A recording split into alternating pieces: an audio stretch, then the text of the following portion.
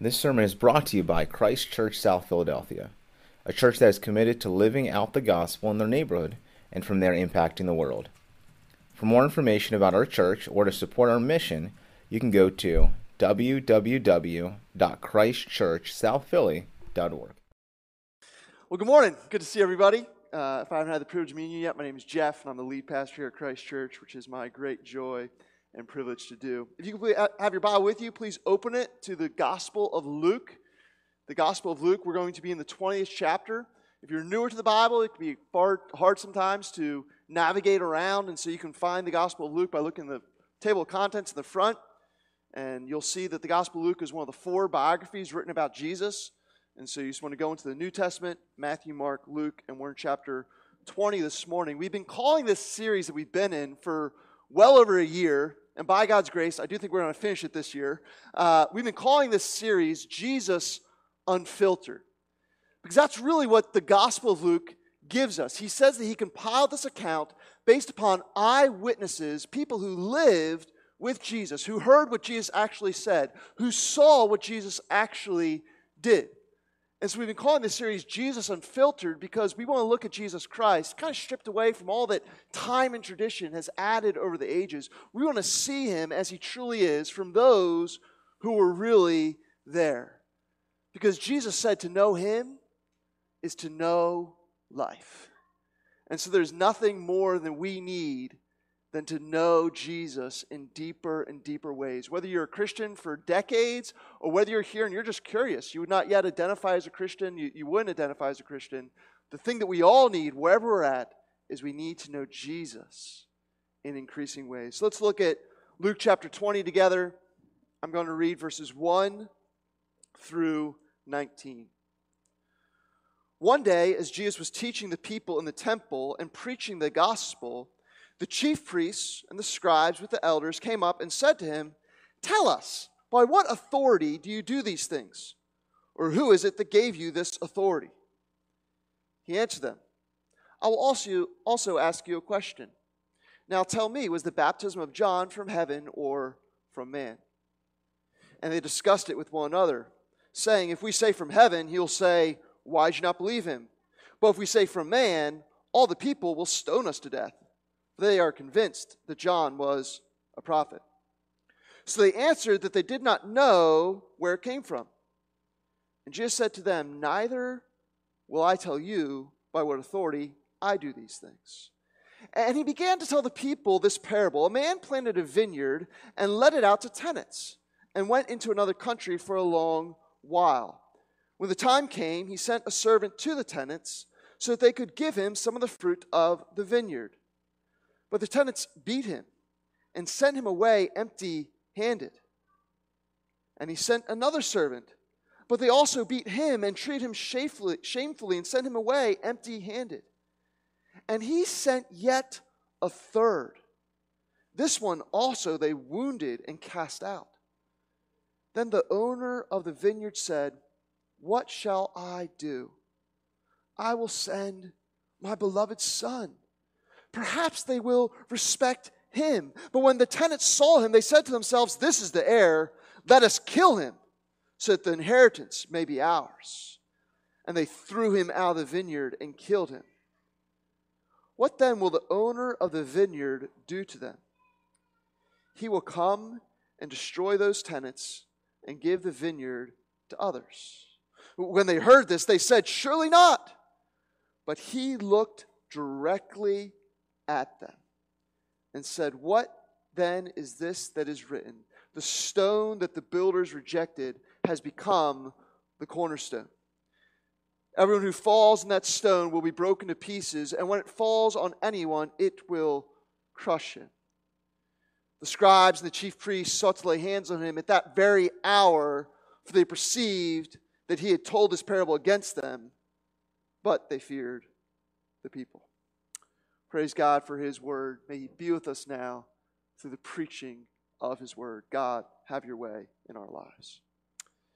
We see in this text that Jesus is being questioned about his authority. These leaders want to know who or what gives you the right to do and say all these things that you're doing and saying. And we know as they're asking this question, this is not a genuine question. They don't really want to know the answer. We know from chapter 19, verse 47, and then also verse 19, that really they're rebelling against his authority. They don't want to be under his authority, that they want to kill him. As I think about that, I think, man, these guys, they would have fit right into our American culture. Is there anything that's more American than rebelling against authority? Like, this is kind of what birthed our country, isn't it? England, we're not going to have taxation without representation. We're going to take your tea and throw it into the Boston Harbor. You know, we have an American Revolution. And then since then, I mean, you see it's just in looking at music. I mean, every song kind of has every generation kind of has their anthem of rebellion, doesn't it? You know? And so for me, I grew up and, I listened, not commending them as a band, but I used to listen to Limp Bizkit, right? And so, one of their big songs was, it's my way or the highway. It's all about the East Side stuff. Nowadays, I mean, I was looking up and some of the most popular songs, definitely wouldn't recommend this song, but there's a song apparently by, I don't know, Megan Thee Stallion or something about Savage and just how I'm going to live life my own way and do my own thing, be my own kind of person. And if you start judging these generations, hey, time out for a second, who's the John Bon Jovi, generation here? It's my life, now or never. I'm going to live, I'm going to do what I want. And before you start judging them, I can go back to Frank Sinatra. I did it my way. We all have these anthems of rebellion. We love rebellion as Americans. The whole world plays football. We're going to play football, but we're calling it soccer. Take that. And guess what? We're going to come up with our own game of football. What do you want now? And in South Philly, we really love rebellion, don't we? Hey, I'm going to stick it to the man. So guess what? If I want to dress up like a woman and rave an umbrella on New Year's Day, I'm going to do it loud and proud. I'm a mummer. We love rebellion. And if you think about it, actually, it can be good and important sometimes to rebel. Without rebellion, Galileo doesn't make his telescope. Without rebellion, Copernicus doesn't discover that the earth rotates around the sun. Without rebellion, we don't have the Protestant Reformation, which gave us access to the Bible. Without rebellion, we don't have the civil rights movement, which gave civil and equal rights under the law to people of all races. Rebelling against authority is actually sometimes really important for making progress, but it can also lead to chaos. We saw that earlier this month, didn't we? As the authority of our Senate and our state electors and our court systems were not honored by those who conducted that horrific attack on Capitol Hill. And so while some authority should be kicked back against, it's very important that other authority be respected, or else our society descends into chaos. And so the question really is, how do you determine which authority is the right authority? How do you determine which authority is the right authority? And that's exactly what Jesus gets into today. Jesus has arrived in Jerusalem. He's been on a long journey there, and now he has finally come to this city. And when he came in with a bang. He came in, as we saw last week, riding on a donkey, which was an intentional fulfillment of the prophecy given to the prophet Zechariah, who said that God's anointed servant, God's Messiah, God's promised king, would come to Jerusalem riding on a donkey. And so Jesus shows up, and people start singing his praise, quoting from Psalm 118, "Blessed is the King who comes in the name of the Lord." And Jesus accepts that because he is declaring very clearly he is the King who's come in the name of the Lord. And then he goes from there, he goes into the temple, the central place of the Jewish spiritual life, the locus of their worship, and he is furious. See, the temple had been perverted by merchants who were charging exorbitant prices for animals to be sacrificed. They'd taken the holy temple of God and had turned it into a tourist trap. And so Jesus shows up and he wrecks house. I mean, he drives them out, exerting his authority over the temple. And then he sets up shop there, and now, as we see in the beginning of verse 20, he is starting to teach. And if you've been with us in our series in Luke, you know that whenever Jesus taught, what's been repeated again and again, he taught as one who had what? Authority. He didn't give good suggestions, and hey, here's a little food for thought. No, he said, this is the truth, and you must follow it. He taught with authority. And so these leaders are coming together and they're saying, what is giving you the authority to do all these things? And we need to understand, these are the major power brokers in the Jewish government that are confronting Jesus. You have the chief priests, so not just the regular priests, these are the chief priests who are in charge of all the other priests. You have the elders who are the head of each Jewish clan, and then you have the scribes who were the religious lawyers. They were the experts in the sacred writings. This is the executive, the legislative, and the judicial branch all coming together to exert their influence against Jesus and to question his authority. See, what Jesus was doing was not innocuous. Jesus was upending the entire Jewish system of religion. He is asserting his authority over their lives. And so they want to know what gives you the right. And there's three things that I think Jesus says in response to this question of what gives him the right. I think he talks about how authority is a lot more important than we think. He talks about how authority is a lot more freeing than we think. And he talks about how he is a lot more trustworthy than we think. Authority is a lot more important than we think. Authority is a lot more freeing than we think. And Jesus is a lot more trustworthy than we think. Let's get into this together. Authority is a lot more important than we think. Jesus answers their question of his authority by asking a question of his own. And he's not doing this to try to evade what they're saying. He's doing this to expose what's really going on in their hearts. He asks them the question in verse 3. He says, was the baptism of John from heaven or from man? Now, John was the last prophet who immediately preceded Jesus. And John said that he came to announce the coming of the Messiah, God's anointed king. And he called people to repent, to turn from their sins, to come and believe in God again because they'd gone astray. And when people did that, he would then baptize them as a public witness to their commitment to follow God. And so Jesus is telling these guys, hey, you're asking about my authority. Well, who do you think John is? Where do you think John's authority came from? Because what they believed about John would show what they actually believed about Jesus. But this question exposes the leaders' hearts. Because we see in verses 5 and 7, they aren't actually interested in hearing Jesus' answer to the question of authority. No, as verse 5 and 7 tell us, it says that they're thinking among themselves about how to answer. Like, if we deny that John is from God, people are going to get upset at us. But if we say that John is from God, Jesus is going to condemn us. And so notice as they're thinking about this question, never for once does it enter their minds, I wonder where John's authority actually did come from. They're not actually honestly considering the question. They aren't concerned with what is actually true. They're just concerned with what's most beneficial for themselves. And so they're asking Jesus about his authority, but who is their authority? They are their own authority. They aren't interested in considering whether Jesus is God. They've already determined that he isn't on their own authority. And so they aren't really searching for the truth, because guess what? When you're your own authority, there's no such thing as truth. When you're your own authority, truth becomes relative to yourself. Truth is just whatever you decide it to be. And that's why Jesus doesn't answer them. How could he? No matter what he said, these guys did not have any way to grapple with truth within their worldview because they had already become an authority unto themselves.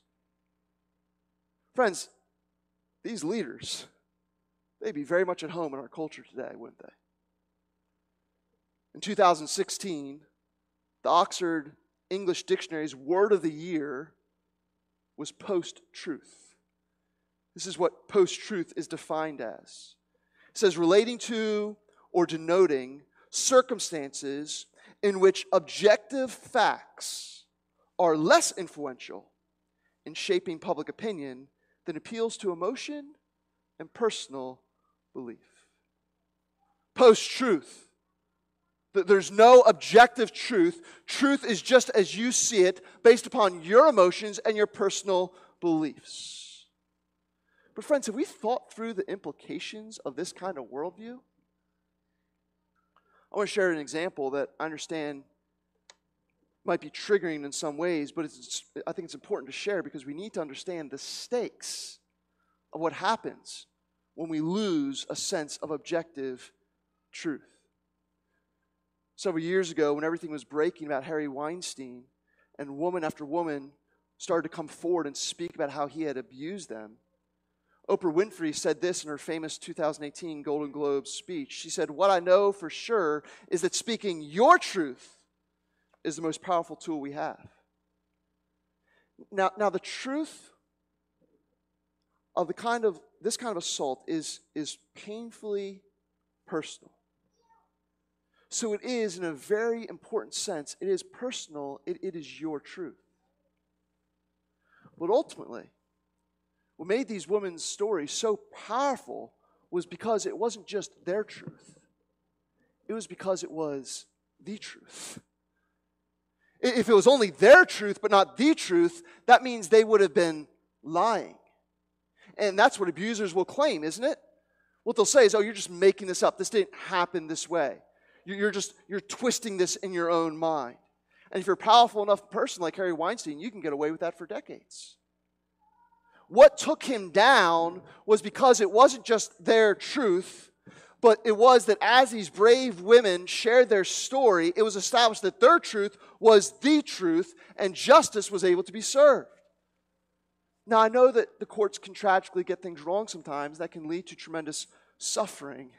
So my point is not to say let's just all honor the authority of the courts all the time. My point is to say that it's vitally important that we need to believe in objective truth. We need to believe that there is truth that exists just outside of our own personal perceptions. Because if truth is relative to me, that means there's no objective truth. And friends, how do you have any kind of justice under that worldview? And so we can't live like these leaders. We can't be an authority unto ourselves. If we want to have justice, then we need to believe in objective truth. We need to believe in things that exist outside of myself, which means that there must be an authority that comes from outside of myself. We love to rebel against authority. We actually need authority. We want to experience things as fundamental as to our wellness of being, as being able to have justice, then we need to have an authority that's not just relative to me.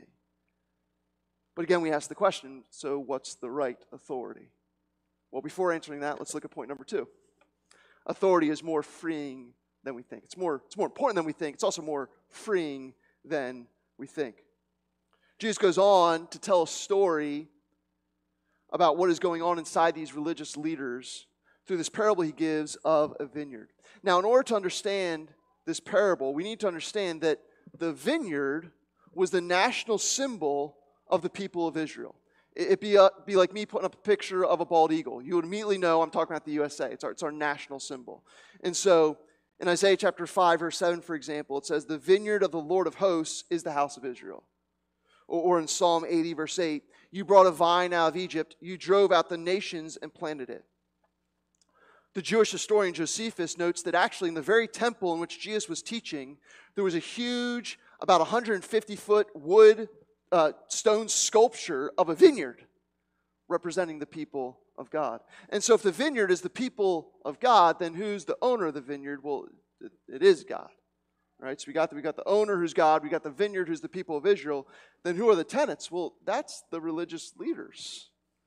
Those people who are supposed to be caring for the vineyard, caring for God's people.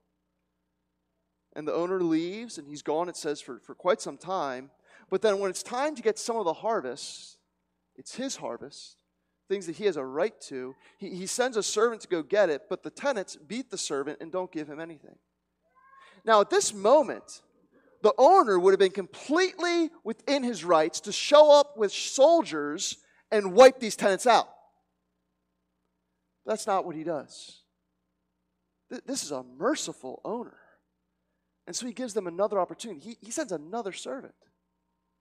But they do the same thing. But such is the love and mercy of this owner that he sends yet still another servant. Maybe third time's the charm. But again, they do the same thing. And yet such is the loving mercy of the owner. He says, I'm going to send my own beloved son. Maybe they'll listen to him. And yet they escalate, and him they even kill. And so you have these servants. Who are the servants? Friends, these are the prophets who are constantly going to the people of Israel and telling them to turn back their ways to God. But the Old Testament is full of example after example of these leaders rejecting the prophets that God sent. Elijah has to flee from his life from King Ahab and Queen Jezebel. Isaiah is sawn in half with a wooden saw. Jeremiah is thrown into a pit and then stoned to death. Zechariah is also rejected and stoned. Micah, he gets punched in the face. Servant after servant after servant, rejection after rejection after rejection. And now the Son is here. I remember what Jesus told his disciples going all the way back in chapter 9. Listen to the echoes of these words. He says, the Son of Man must suffer many things and be rejected by the elders and the chief priests and the scribes. Jesus predicted this moment that's happening right now. And he said what the outcome is going to be. The Son was going to be killed by the tenants. Why were the tenants doing these wicked things? Well, if someone came and tried to take your land, you were fully within your rights to defend that land and to even kill people if they were trying to take what was yours. Here's the key difference. The tenants were acting like the land was theirs. They're reacting to these situations like they were owners and someone was trying to rob from them. They had forgotten that they were not owners, they were managers who had been trusted to take care of things that wasn't theirs. What's going on here is they've forgotten their identity. That's what Jesus is showing us here. He's telling us that these religious leaders, they've been trusted by God to care for his people, but ultimately they've forgotten that they were accountable to God and under his authority, and the rejection of Jesus is a lot more than just rebelling against some teacher. Ultimately, they're forgetting and not living according to their God-given identity. They've forgotten who they were. And not knowing their identity ended up costing them everything. What happens in verse 16? They lose the vineyard. They come under the judgment of God. Listen, friends, our culture wants to tell us that we should be free to create our own identities. You can just be whoever you want. That's actually not always the best advice, is it? Imagine that there's someone who's, 5'1" and weighs about 100 pounds. And he really feels like, in my identity, in my inner self, I feel like I am an NFL lineman.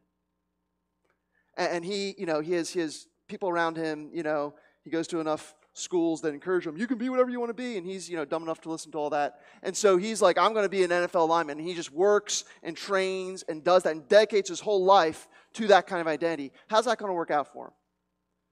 Listen, maybe you don't know anything about sports, this illustration's falling flat.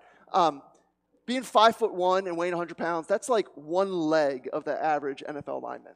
You show up 5'1" and be like, I'm here to, do it. Fletcher Cox is going to look down and be like, man, I got pants bigger than you. Like it's not going to go well. It doesn't matter how much you want it, how much you're free to be you. If you are living in a way that's not in accordance with your nature, it's not going to work out that well. Is a fish really free if it decides to get out of the water and live on land? No. It's lost its freedom if it's not living according to its nature. It's going to lose its life. See, friends, authority, it can have a negative connotation in our culture, but ultimately it's incredibly important to establish things like truth and justice, but also it's incredibly freeing. Because when you have an authority that defines who you are, you're going to know how to be able to live according to your true nature. You're going to know how to be able to thrive best in life.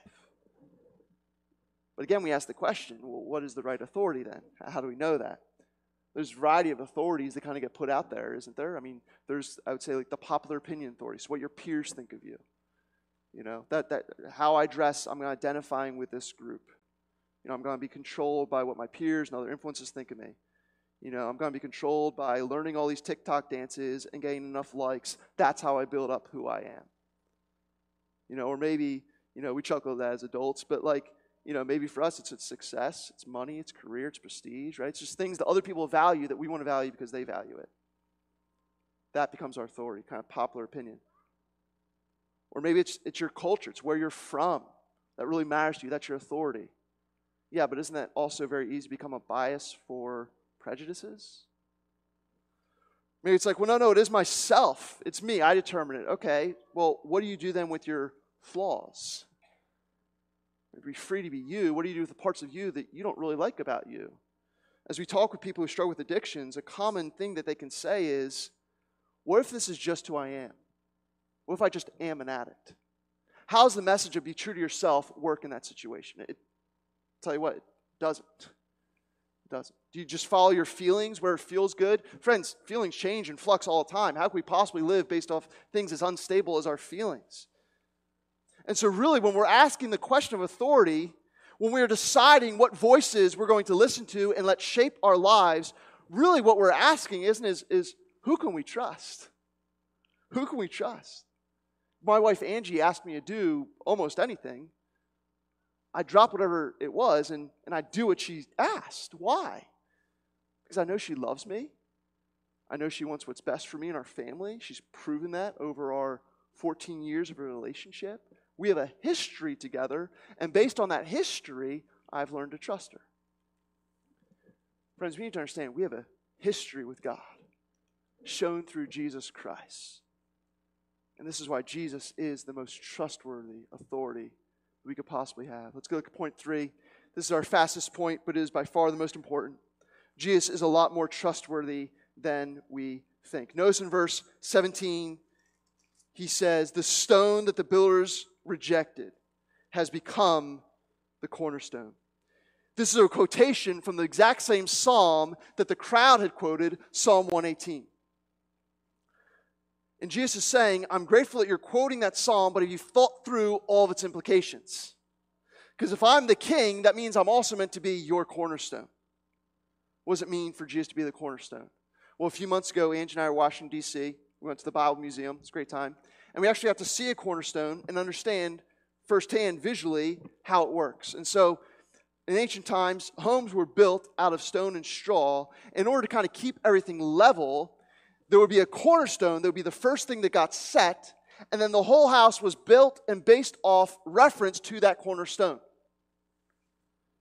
The cornerstone would be the stone that gave direction to the entire building. And so when Jesus is saying that he is the cornerstone, he is saying that he is the one who is meant to bring shape and direction to everything about us. Make no mistake, friends, this is a claim of absolute authority over our lives. But look at how Jesus establishes his authority. He says it's the stone that the builders rejected that's become the cornerstone. Jesus has shown his authority by coming and being rejected. Jesus has shown his authority by leaving the glory of heaven and coming into the brokenness of this world and taking on our sins on the cross as he is crucified, bearing the judgment of God in place of us. Friends, Jesus did not come with a show of force and compel us and force us to follow him. No, he came with self-sacrificial love to win our hearts and show us that we can trust him. Friends, we have a history with God in Jesus Christ. There is no one who has ever so proven that his heart is for us, that he is committed to our best interest. There's no one who's ever done that more than Jesus Christ. He gave his very life for us. He was rejected so that he could become our cornerstone. And so when he tells us to submit, when he calls us to obey, when he says that we should live under his authority, let him define who we are. Friends, our obedience to God, our submission to his authority is meant to come from a place of trust in the loving heart of God shown through the person and work of Jesus Christ. Well, let me say it this way. Here's the big idea from this text.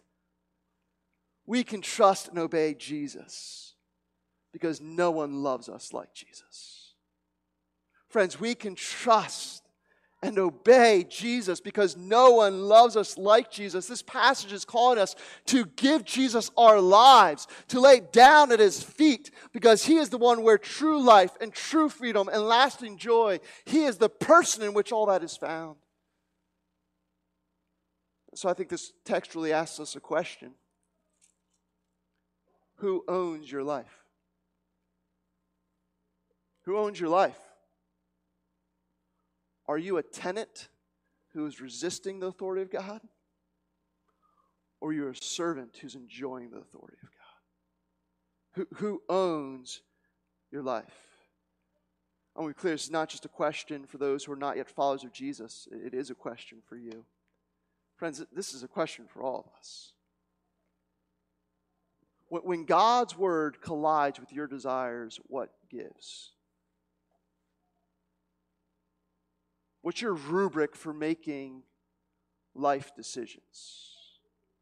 Is it convenience? Is it comfort? Is it what feels right to you? Is it asking the people that you know will affirm what you already want for yourselves? Or is it, God, speak to me? Let me come before your word.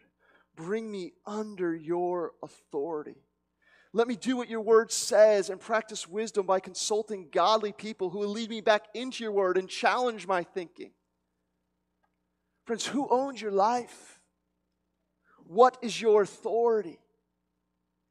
As you go into this week, there are going to be all kinds of people who want to be your authority in your life. As you go into this week, there are going to be all kinds of desires that you have for yourself that are going to want to be authorities in your lives. When that happens, go into this week armed with this truth. We can trust and obey Jesus because no one loves us like Jesus. He is the right authority. Let's pray.